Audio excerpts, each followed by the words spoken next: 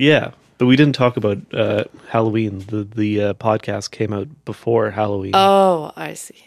So what did you do on Halloween? Well, I took my husband to go see the Rocky Horror Picture Show at the Park Theater in our neighborhood. Oh yeah, how did you like it? It was good. We were not late, but we were sitting at the front, so we didn't get to see the people who like brought the props as much, but We didn't see the people who threw the toast at us. no, we did not. We just saw the toast fly We past. just got hit with the toast. Did you get hit? I didn't get hit. I don't know. I don't remember. I think the toast just kind of like bounced in front of me onto the stage. But it was really fun seeing Rocky Horror on the big screen, and it was a lot of fun singing along to all the songs. It's just a great musical. And I've never seen it on the big screen, so I really enjoyed that aspect of it. We didn't really dress up. I don't know. Every year I'm like, I'm gonna dress up for Halloween, and then I don't. I did dress up for work, but I made my costume in 5 minutes in like the morning, and it involved like putting a plant on my head and then making something out of paper from Dollarama. So, and wearing green. So very low effort. I'd like to get more into Halloween, and then every year October is just an insane blur at work, and it just doesn't seem to happen. But I was glad that we got tickets to Rocky Horror because that was fun. Yeah, I think I enjoyed it the most seeing it in person in a theater with other people. Yeah. I think I finally got it, and it didn't like annoy the snot out of me. Yeah. And the songs were really great. Mm-hmm. So I love it now. It's great.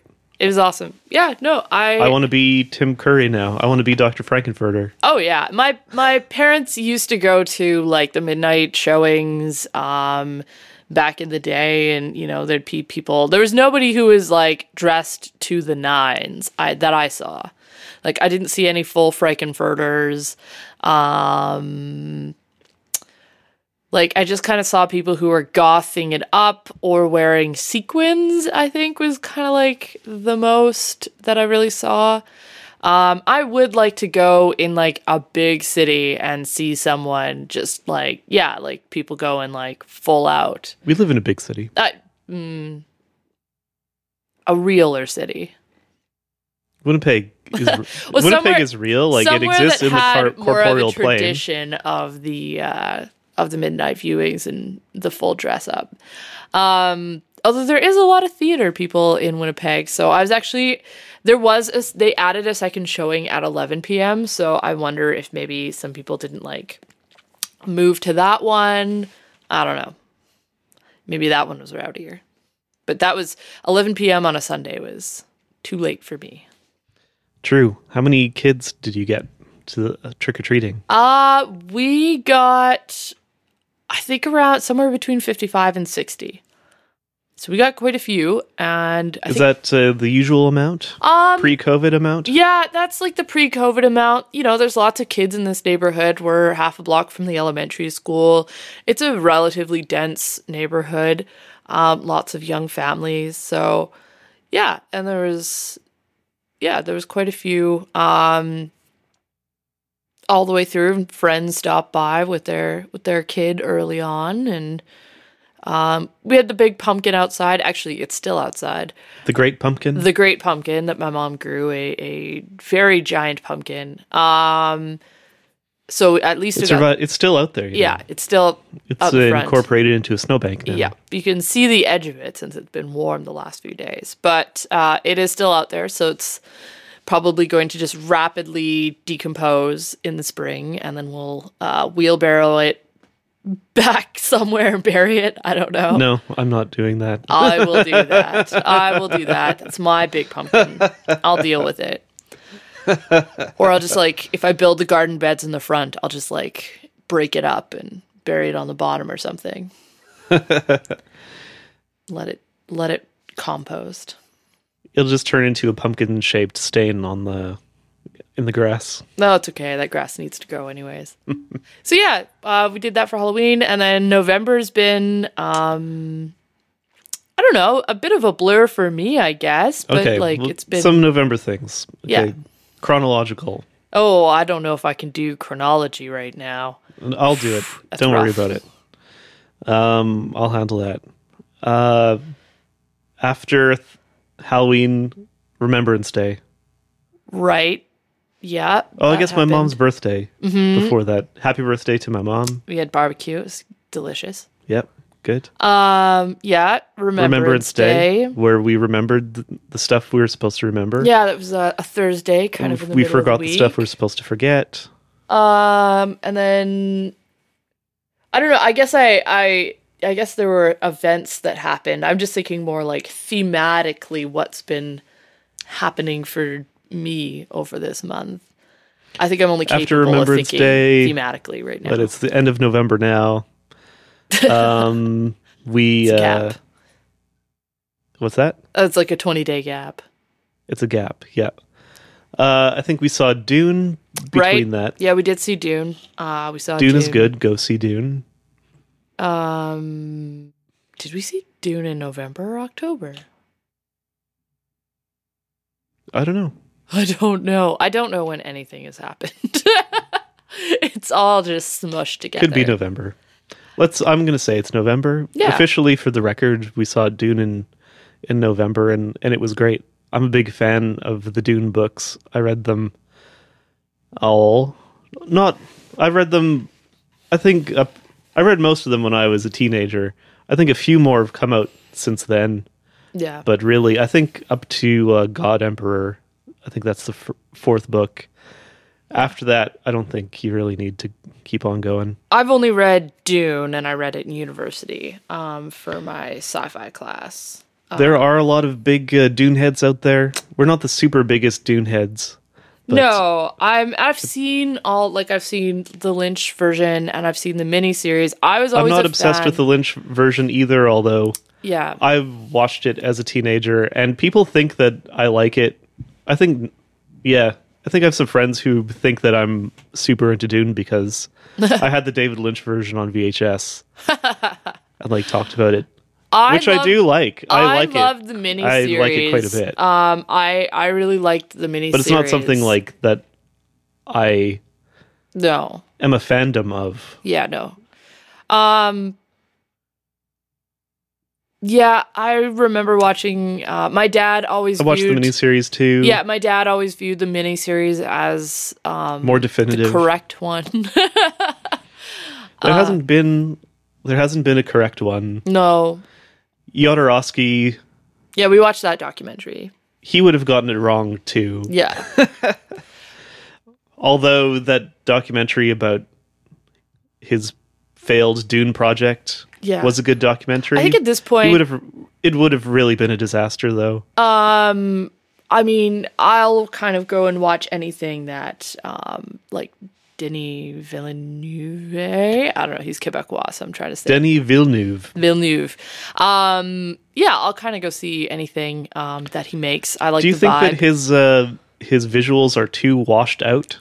Some people were saying that, and I actually didn't think that was the case for this movie. I didn't really think so either. I thought they were appropriate. They I were think there on was a enough color. desert planet. Well, first they're on a water planet, Yeah. Caladan, and a water planet, and it was gloomy and cloudy and dank, Yeah. like a water planet would be, like being in the UK, basically, Yeah. like being in Shetland or Iceland or something. Yeah. And I like that feel for Caladan, Yeah. the water planet. And then you go to the desert planet, and it's there aren't a lot of colors there. I think it It'd be was- like sand color and sky color, and that's it. I think people were probably less about the landscapes, maybe, and more about just the costumes, because the costumes were very pared down and pretty monochrome. So maybe that was people were Pretty hoping minimal. for some more outlandish costuming. So maybe that's where people's sort of disappointment came in. But I just, Maybe. yeah, I liked think some people are- the Hans Zimmer score, fantastic. There's no Jonas Johansson, No, unfortunately. nobody is. RLP. But yeah, it was fun to go watch. I'm a bit cheesed off. We didn't get to see any guild navigators. That's no right. guild navigator. Yeah, that's true. I think And some I think people were they upset must about have that. done that that would have been a purposeful choice, because Yeah. the guild navigator is a really memorable image from the David Lynch version. Right. Yeah. And they're described very vividly in the book. Yeah. But no guild navigator. I suspect we'll see them in the sequel. I hope so. I want Yeah. to see those little mutant guys. Yeah. The big brain guys that make the Well, ships. and he'll do it. fade I in and mean, out. there's the heptapods in Arrival. So it's not like he's unfamiliar with having creatures. That's interesting. The heptapods in Arrival are like unseen creatures floating in a gas most of the time. You Yeah. see tentacles or whatever. Yeah. And the Dune Navigator floats in their own spice gas, so you really wouldn't see them Yeah. much anyway. In the So that's kinda similar. in the story that Arrival's based on, they see the heptapods. Do they have faces? No. Do they wear clothes? No, they don't. I can't remember exactly how they're described. They're very similar to what they are in the movie when you finally see them. But Squids? yeah, kind of like the big standing squiddy guys. But yeah, so we saw Dune. Spoilers. I've been just sort of as a way of mental balance and putting some nice soft swaddling around my brain, just getting deeper into Why do you need brain Textiles. swaddling? well, it's report card season, and my kids are very good this year. It's that time of year where the pace picks up. But How are you swaddling your brain? with textiles. Oh, yeah. So I've been You're swaddled right now, actually. You I have am a swaddled wool in blanket. the wool blanket just because I'm cold. That's a textile. That is a textile. And you can make a little textile, a little snuggly blanket for your brain. Well, yeah, that's kind of what I've been doing. So I was doing the natural dyeing this spring and summer. I've sort of continued trying things out and experimenting. But we had a professional development day on STEM, science, technology, engineering, math, that was coming up in the school. And I had a bit of a brainwave that, natural dyeing fits into a lot of science, particularly the grade 7 science curriculum. It fits into particle theory pretty much exactly, into the solutions and mixtures unit. And it's art, and it's all of these things. You can do math, you have to do percentages and weights and volumes. And so I thought, well, you know what? Why not attempt to make this part of my job? So I came up with a little plan and talked to my admin and got some funding to buy natural dye supplies for the school. And my colleague and I built an indigo vat this last Friday during one of our PD days in the afternoon. It was a pretty weak vat, definitely need more practice, but it did turn things blue, which is good. But I think it's a bit of an art as well as a science, building a strong indigo vat. So I think we'll just need to keep practicing. So I put in the order for the supplies. I got a good budget. Just got to track down some pots and just a few other sort of little things like an immersion bucket heater and various utensils and a little kitchen scale, just kind of little things. But I ordered all of the dye supplies because it comes out from the best supplier in Canada is out in Vancouver. And they currently have about pretty much all of this stuff in stock, but their resupply comes through Asia. They are out in Vancouver. And so I was worried that if I waited till after Christmas that they would start to maybe have shortages of things. There's a few things that are already sold out on their website. Are the supply chain issues affecting the home dyeing hobby industry? I mean, it didn't seem like they had no messaging on their website yet, but I just saw that a few things were sold out, and I'm just more of my like intuition, right? Like if their stuff comes out of India and other parts of Asia, like indigo itself is grown and extracted in India, and they have very strong ties to like traditional artisans and suppliers in Asia. So I figured maybe I'll get ahead of the curve and just put in the order. And then that'll give it lots of time to hopefully get here before Christmas, since we have our own highway issues on the west coast of Canada, between our major western seaport and the rest of the country. So do any highways still exist between? I think they can get through now. I don't know. Like, I think was it the 90? What happened? They got washed out, right? They got, people who were listening at a different time and place. Yeah, so if you're not in Canada or maybe you haven't heard, it's been raining a lot. It's set to rain even more in I think on the island and in Abbotsford. So sort of cataclysmic rain in BC, causing what they call atmospheric rivers, which is just basically isn't that the wind? It's just rivers where there weren't rivers before. So what's happened is that rivers are sort of just appearing where they appear because there's water just being dumped straight out of the sky. Rivers where there have never been rivers before? I think there's been, maybe there's been rivers there before, but what they're doing is, a lot of the highways in BC, if you've never driven through, the Rockies are built on kind of stuck on the side of mountains.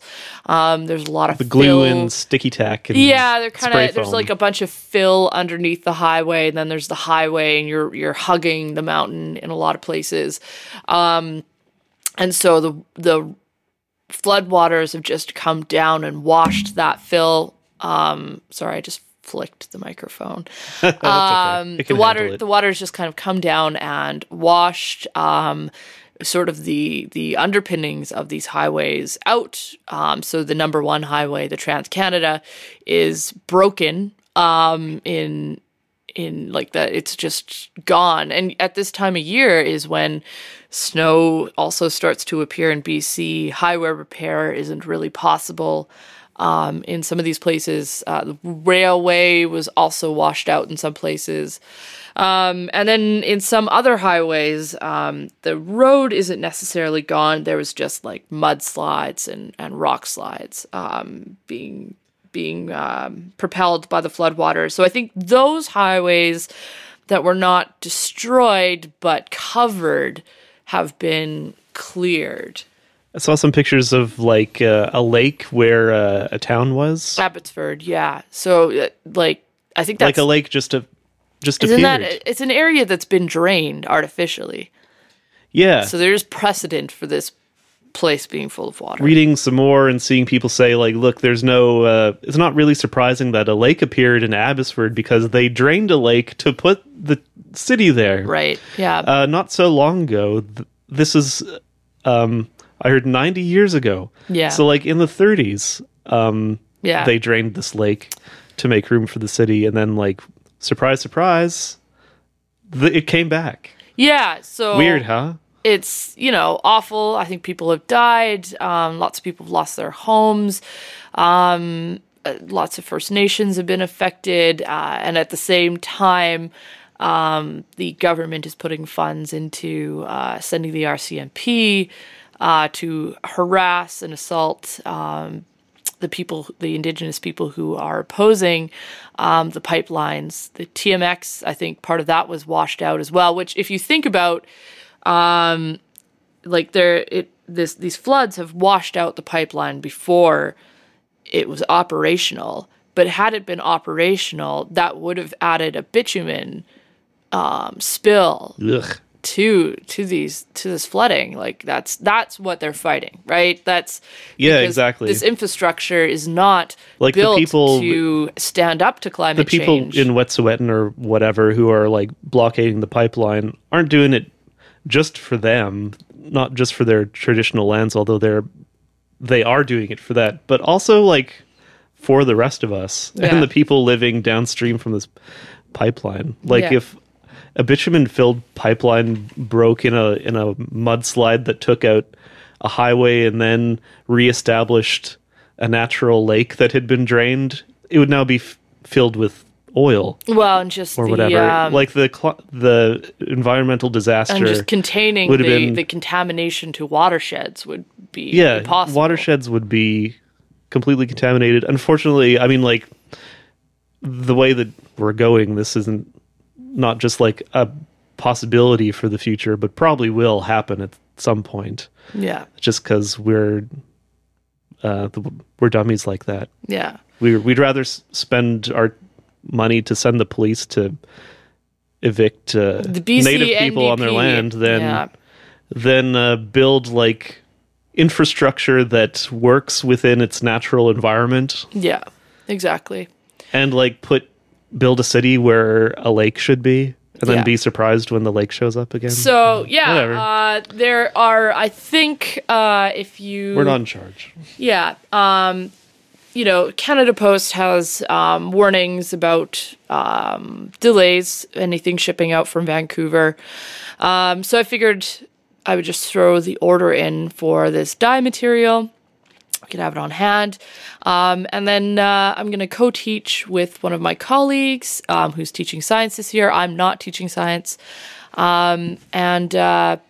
Did you enjoy teaching science? I did. Yeah, I actually really like teaching science. I feel like I need to be better at teaching science than I am currently, but I really like it. Like I love teaching like the grade 7 science curriculum is a lot of fun. To me personally, it's ecosystems, it's the Earth's crust, it's particle crust. theory, and then what's the other one? Wave theory. No.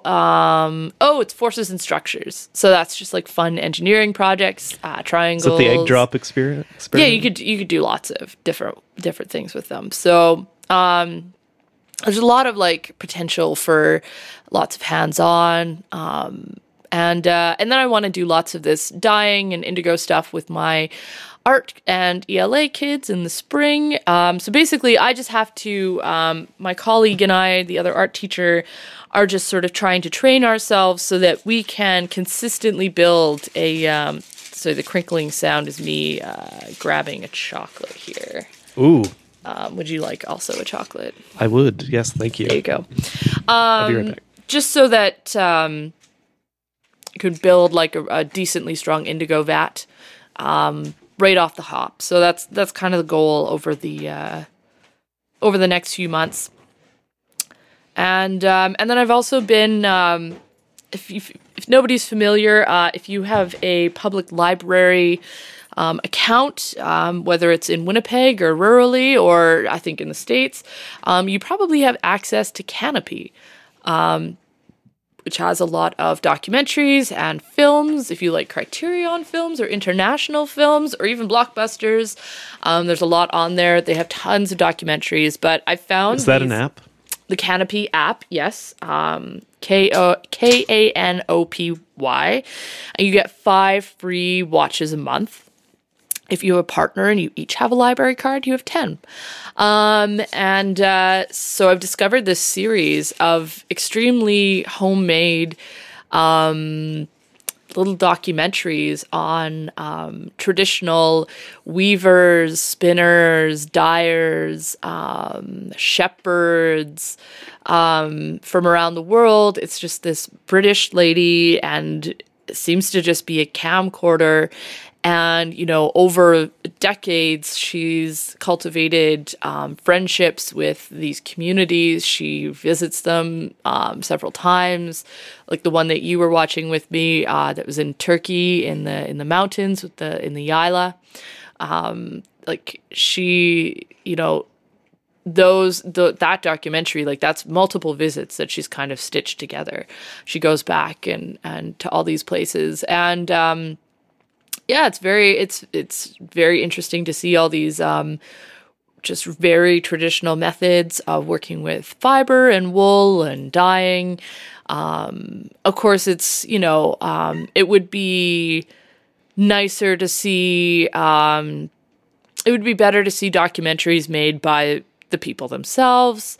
Do they have camcorders? Well, a lot of them are live part of their time in the city, or they're living in cities, or they have access to a lot of these things, and it's always preferable to learn from the people themselves. But this woman does seem to be pretty respectful. Seems like she's pretty unobtrusive. It's kind of just her and usually an interpreter. She will sort of get in and try things herself. So it seems to be just her project that she's been passionate about for decades. But they're called The Ends of the Earth, which is also not a very good title. Because how come? Because it implies that these people are living at the ends of the earth, but where they are to them is central. It's just the ends of the earth to this particular British lady. I feel like I live at the ends of the earth. Well, that's different. That's more psychological, though. Mm-hmm.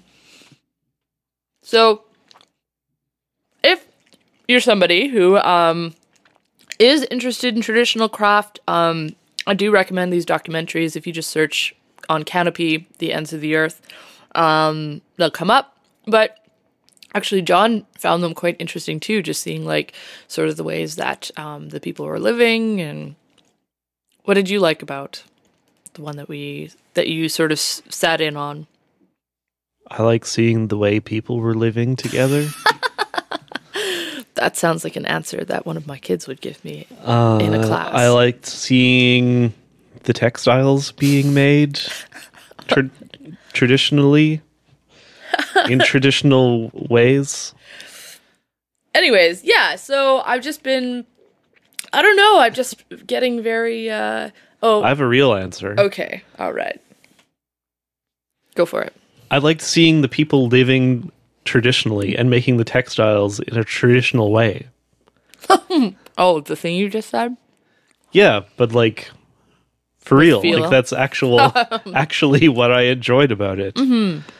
What else can you say? I mean, there's lots of things to like about it. People living, I guess I don't need to chew into the microphone. You can if you want. I can put a content warning in the description like I did last time when we were eating through the entire episode. Some people like listening to people eat, I bet. And then Ooh, I don't know other people are just getting grossed out, and I kind of like that aspect of it as well. You never know. But these documentaries aren't super old. What, 20 years old? No, there's a mix. Some of them are from the late 80s. Some of them are from the 90s. I'd say more the 90s and the 2000s they seem to be from. Okay. Yeah, but they're living in a way that's contemporary to us. Yeah. These are our contemporaries. These people are still alive. Yeah. But they're living in their society is organized differently than our society. They are living in a way that they've lived for the last few hundred years, 1,000 years, 2,000 years. Yeah. They are. It's interesting seeing contemporary people living outside of our current modern capitalist global system. Yeah, exactly. And you can do it. Yeah. They're doing it fine. I'm sure they have their own problems. Yeah, or whatever. The one that they're not watching, living like an idealized sort of idyllic life in some sort of untouched utopia or anything. They're wearing sneakers and wearing windbreakers with their land being, taken and developed, like the one that we watched in Turkey. The nomads, that's their sort of areas are becoming smaller and smaller because people are, the government is starting to open those areas up to ownership and development and things like that. Yeah. I guess the thing is, it's important for me and fascinating for me to see these things because we need to see that I need to see that there is an alternative to the way that we live now.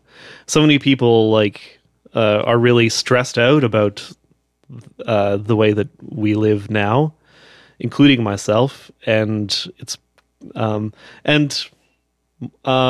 maybe thinking, oh man, are there different how are other people doing Yeah. around the world? And there are other people living in a more like humane sort of way. Maybe they're more exposed to the elements, or they don't have access to as many modern conveniences or whatever. But like they're living. It's just nice to see people living differently. Yeah. You know? I think like neither of us, like I'm certainly not a person where I'm not obsessed with doing everything DIY. Like I understand my limitations. Me neither. And I am happy. I think we've run through the whole although we're doing a podcast and all we do is talk about DIY stuff. Yeah. But I think but we don't raise chickens in the city, and we're not making everything. Not that ourselves. I wouldn't be against it either. No, I mean, I'd be interested in trying these things. But I'm not. I like the idea of doing more pickling or fermenting or these things. But I'm happy to just, if there's somebody in the city who does it, I'm happy to buy their things. Right, I don't need to do everything myself. But the textile thing is something I've just been, really getting into and finding is just very interesting and comforting for me. I sort of said to myself, I'll just try natural dyeing just for fun. But I won't become one of those people who is super into it. But I think, oops. Yeah, maybe that's happening. But that's okay. That's fine.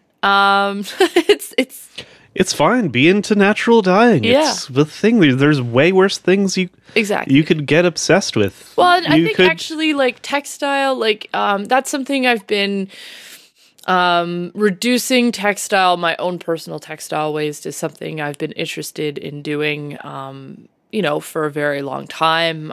Since I moved, especially since I moved to Winnipeg and there's, more thrift stores, I've tried to thrift pretty much all of my clothes, and now I've started making things, and I've just sort of the freedom of having access to fabric and materials, and to just be able to have an idea and then try to make it is a lot of fun and good for the brain.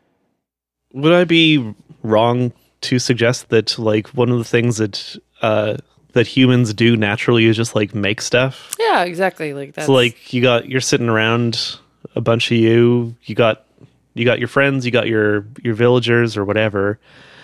When you're just shooting the breeze, you're probably also going to be fiddling around with something at the same time. And that's you'll be knitting your scarves or whatever. You'll be mending your basket. I don't know. We have fidget spinners now to approximate this sensation of of making simple things while we're hanging out with our friends and family. Yeah, that's part of what is also very interesting to me, because people may or may not realize, a lot of crafts and traditional ways of making things have not always been recognized as being art or science or technology, right? When you start to learn about natural dyeing, you're like, wow, this is chemistry. And, when you learn about, when I look at the science curriculum, a lot of the teaching kids about the history of science is focused on the Enlightenment, or maybe alchemists. The Enlightenment. And maybe I like the Greeks, alchemists. which is fine, but there's no mention, of the ingenuity of ancient peoples in figuring out how to extract blue from plants. Because if you have seen indigo, That seems like alchemy to me. Yeah, when you look at an indigo plant, I grew them this summer. They're not obviously blue. There's really no. You look at them and they're just regular green plants. The only hint that they might have blue is if like a bug bites them or if one dries out, they'll turn a bit of a shade of blue. But it's quite the process to extract the blue molecule and isolate the pigment from indigo-bearing plants. And it's something that people around the world have figured out how to do. Like there's lots of different kinds of indigo-bearing plants. There's Persicaria from Japan. There's Indigofera from India. There's a Guatemalan plant. Like there's South American plants. I don't know if there's any North American ones, but like most continents have some sort of blue bearing. There's woad in Europe. And Woad. Yeah, and so like there's also things like madder in that's an ancient thing. I think actually the Rose oldest madder? the oldest textile ever found by archaeologists is a 6,000-year-old piece of indigo dyed cloth from Peru. Cool. So this is science that humans developed without, the Enlightenment or labs or anything like that. How did they do that without the Enlightenment in labs? Right. Though? Yeah. So it's, I don't know. I'm confused. I also, in my proposal at the school, I was like, this really ties into grade 8 social studies, which is about ancient societies, which they always like to focus on Rome and Greece and all these things. And I'm not teaching it this year, but I'd love to really expand out to a lot of ancient and indigenous societies and the way that everyday ordinary people have developed sort of science and technology and art all together organically throughout human history. And natural dyeing is, it puts it all together and it's fascinating. Just one last thing before we go over to you. Learning about the history of... I just have a joke. Learning about the history of natural dyeing, and particularly indigo, also ties in a lot to learning about things like the transatlantic slave trade and and colonialism, because especially in India, the British would force Indian farmers to grow indigo instead of food, and indigo Really? was one of the things that was grown in the New World by slaves from Africa. Yeah. So it was Interesting. Yeah, so they're commodifying. They're commodifying. Yeah. Yeah, they're commodifying the indigo or whatever to use to make textiles because labor is cheaper in India. Yeah. They're making textiles in England in at Europe. The start of the Industrial Revolution. And working people in Germany and England and France actually fought the introduction of indigo for many years. Woad producers fought the destruction of their industry. Right. And they were using woad before that. Yeah, so some cities, some were more successful for a little while, but they couldn't stem the tide of cheap blue. And woad is very expensive. It has less indigo in it than the species from India. Yeah, you really couldn't. And the Indian indigo and textiles, would that have been like controlled by the British East India Company? Yeah. Well, that ties into my clearing the plains theories too. Like you see a lot of that, like the way that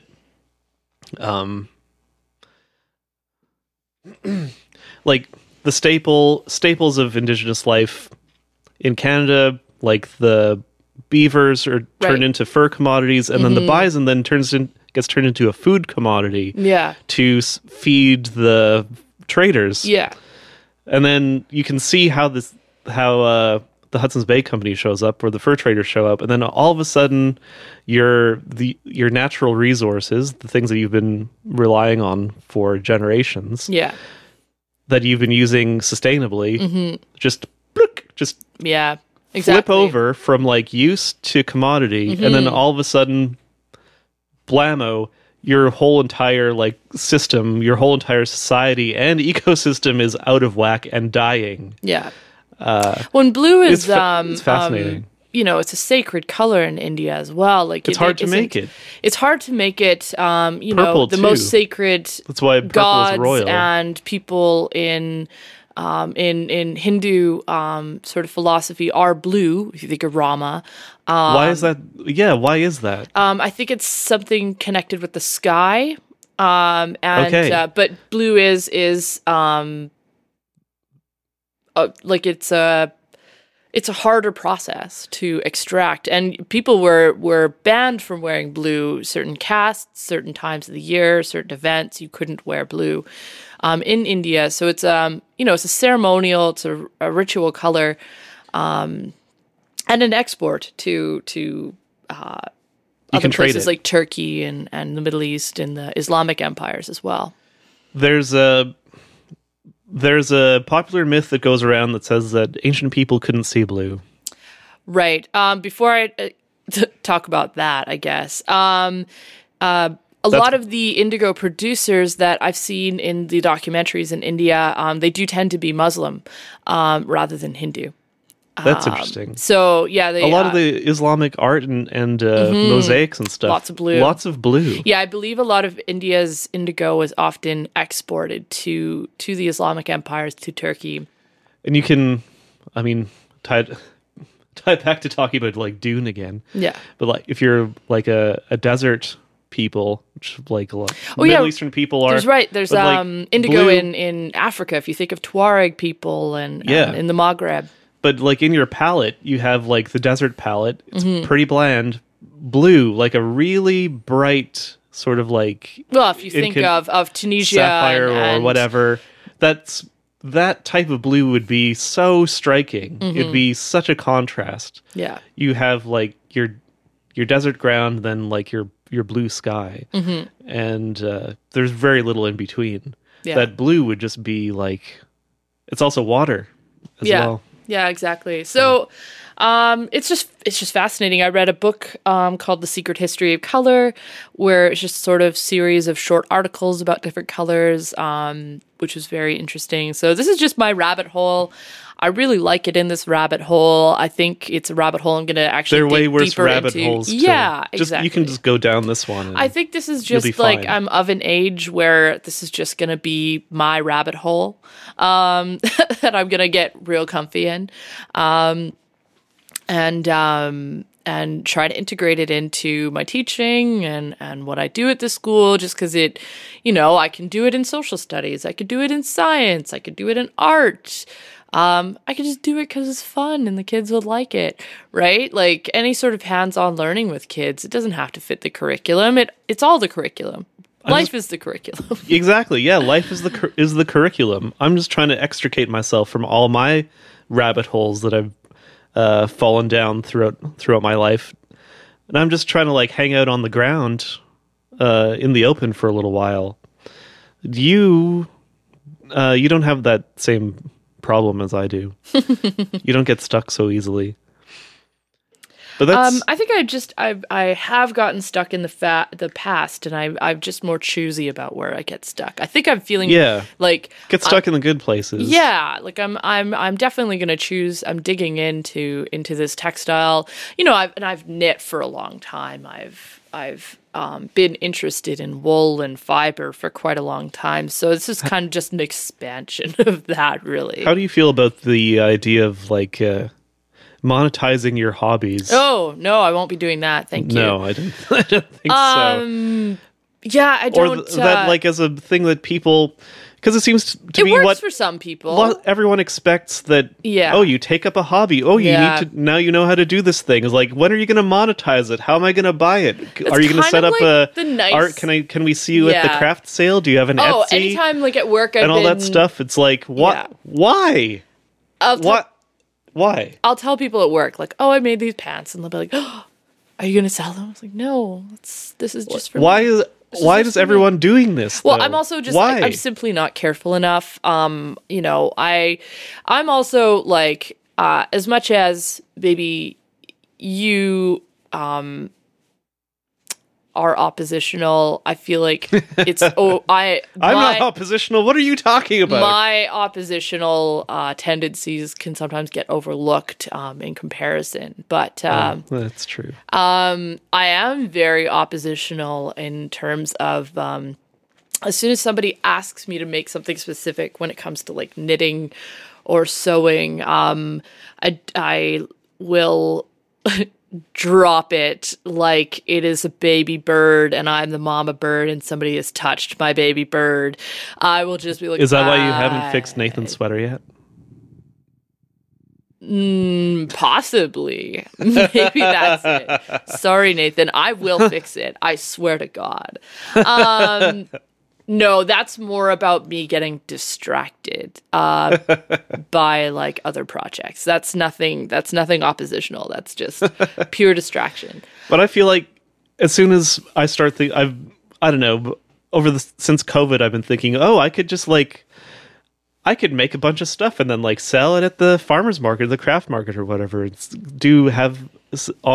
Instagram. And it's like, whenever I think about the process of like learning a fun new thing to do and then to like take it in my brain and be like, now do this 1,000,000 times and then sell it to other people, then I immediately don't want to do it anymore. Yeah, no, that's 100% I immediately viscerally like hate it and will avoid it. I have to put up blocks in my brain to not think about producing this thing. Yeah. Mass producing this thing and making money from it. You and I are very similar. It's viscerally repulsive. Yeah, that's where and you and I are similar. That's not like a political opinion or like nothing I'm overlaying onto myself. It's a physical repulsion. It's a physical reaction. Yeah. To that process. Yeah, I think we're both similar. It's like, but everyone around us doesn't have a problem with that. Well, it's just, like I don't understand it. It's a personality thing. If it's something that, some people, that's what they like to do, and that's fine. I find teaching is good because I can bring in something like this, and it doesn't elicit that reaction for me. Because it's part of my practice, my job that I'm already doing. Teaching is a salaried thing.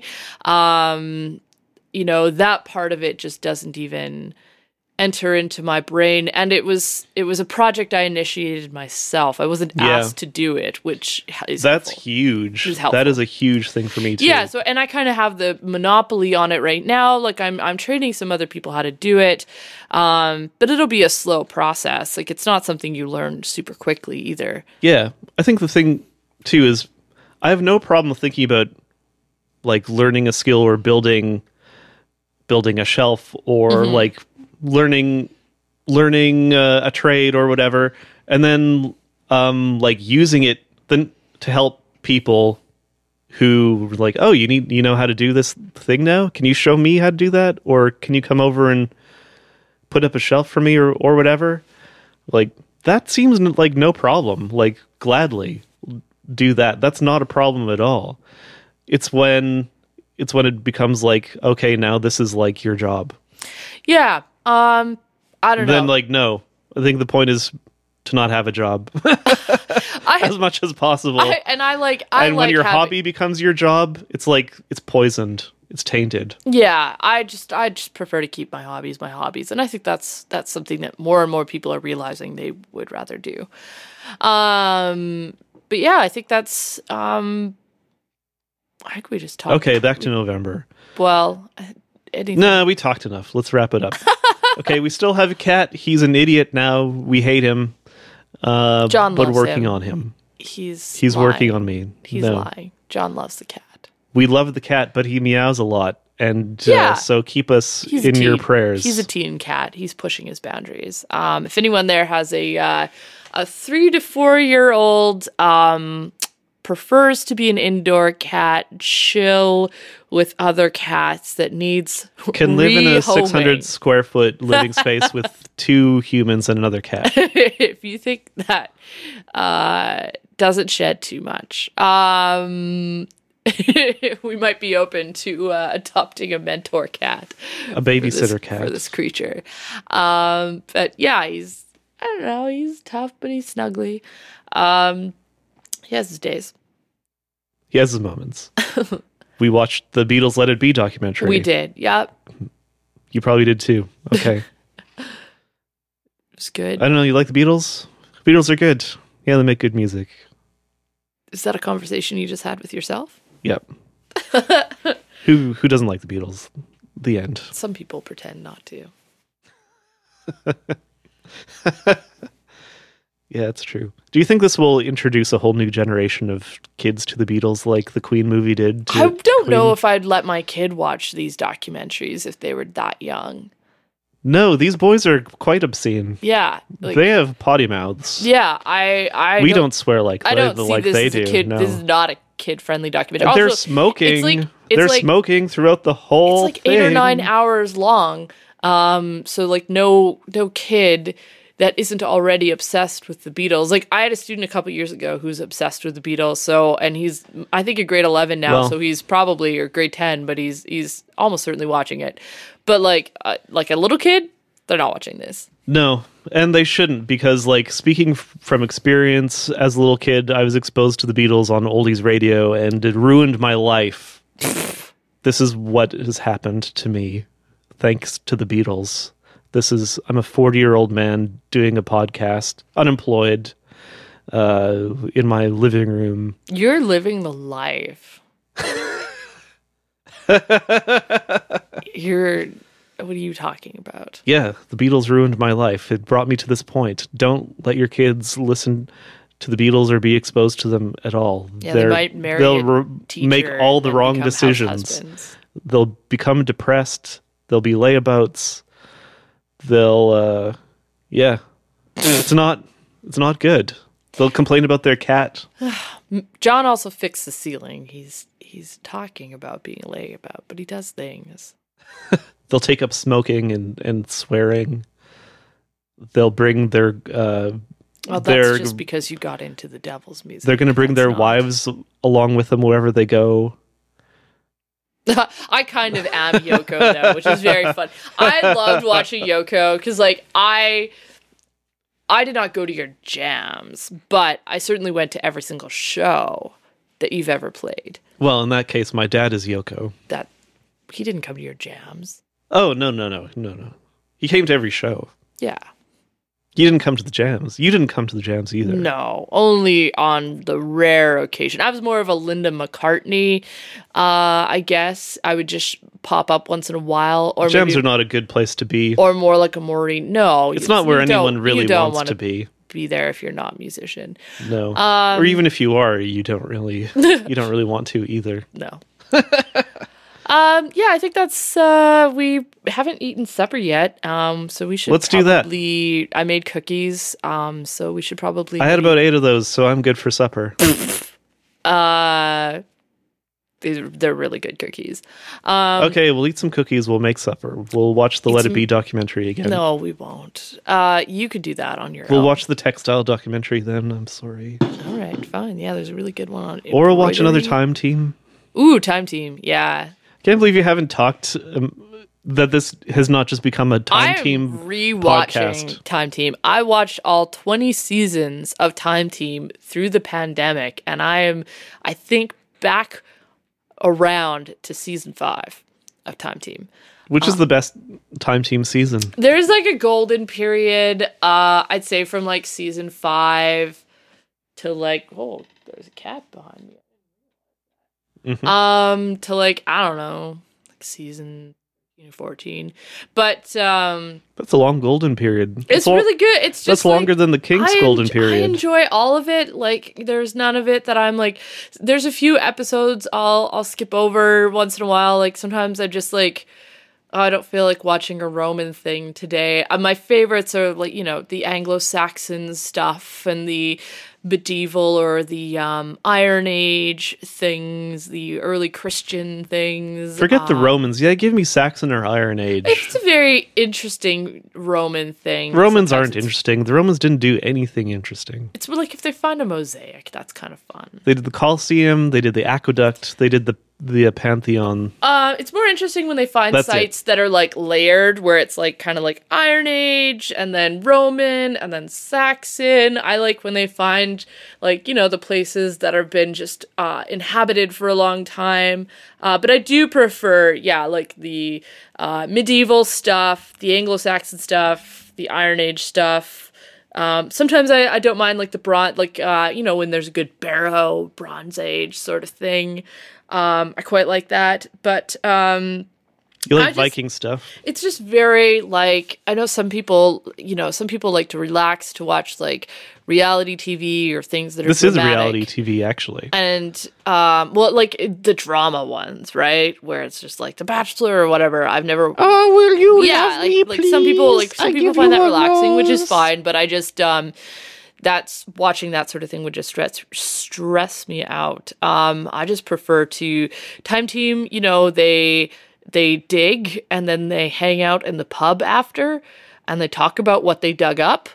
It's they're like very they're all pleasing. delightful old lefties that just love digging old things up and sharing it with the public. They love jumping in trenches and digging around the dirt. Yeah, it's just a nice time. That my friends, They love seeing what they My can friends, the find. And it's like, oh, I found this old thing.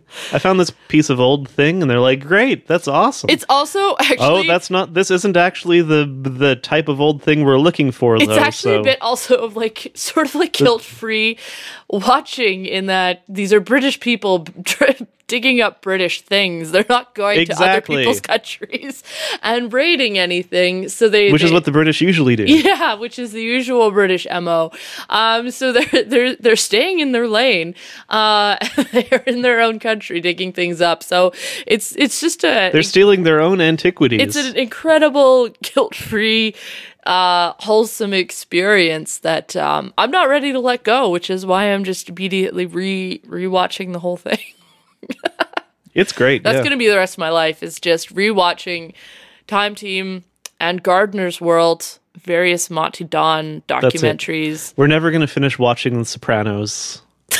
We're never going to watch Alan Partridge ever again. Alan Partridge, I love him, but it was so stressful for me watching the new ones. I just couldn't handle it. I might be better now. I don't know. We'll have to try Christmas. Well, I think maybe. it highlights what Alan Partridge does. The character is created for you to feel a visceral, I couldn't handle vicarious embarrassment. Oh, it vicarious was too much. cringe, and it's that is a sadistic or like a masochistic experience, Yeah. and it's not pleasant. Actually, you have to watch Alan Partridge. You have to subject yourself to extreme discomfort, and then I couldn't pretend do it last year. pretend that you're enjoying it. Yeah, I just. But he gets to, like a lot of other things, he gets to be a horrible person. You get to watch someone be horrible, so that way, like, you don't have to be. Yeah, It takes the pressure off you. This is sort of When you're becoming following like all the social rules phone or call whatever. with my mom, where like Yeah, let's go. Let's stop it. We're like we say we're 59 going to stop minutes and- talking, and then 59 minutes we and don't. 17 seconds. Okay. We have 39 seconds left to go. Lots of good stuff. Oh, we're not quite an hour yet. Oh my god, We have to wait you're gonna cut out of stuff anyways. 30 more seconds. I can't. See, he's a nice cat right now. Right now. Yeah. You should hear him. He yowls for 8 hours straight. Not straight. Pretty much.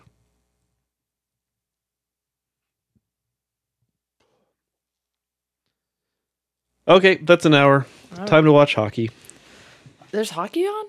There's always hockey on. It's the end of the week. Am I going to win my fantasy week? I thought we were gonna get to watch Time Team. We'll watch Time Team instead. I'll just look at my phone Every 3 minutes. Yep. Let's do that.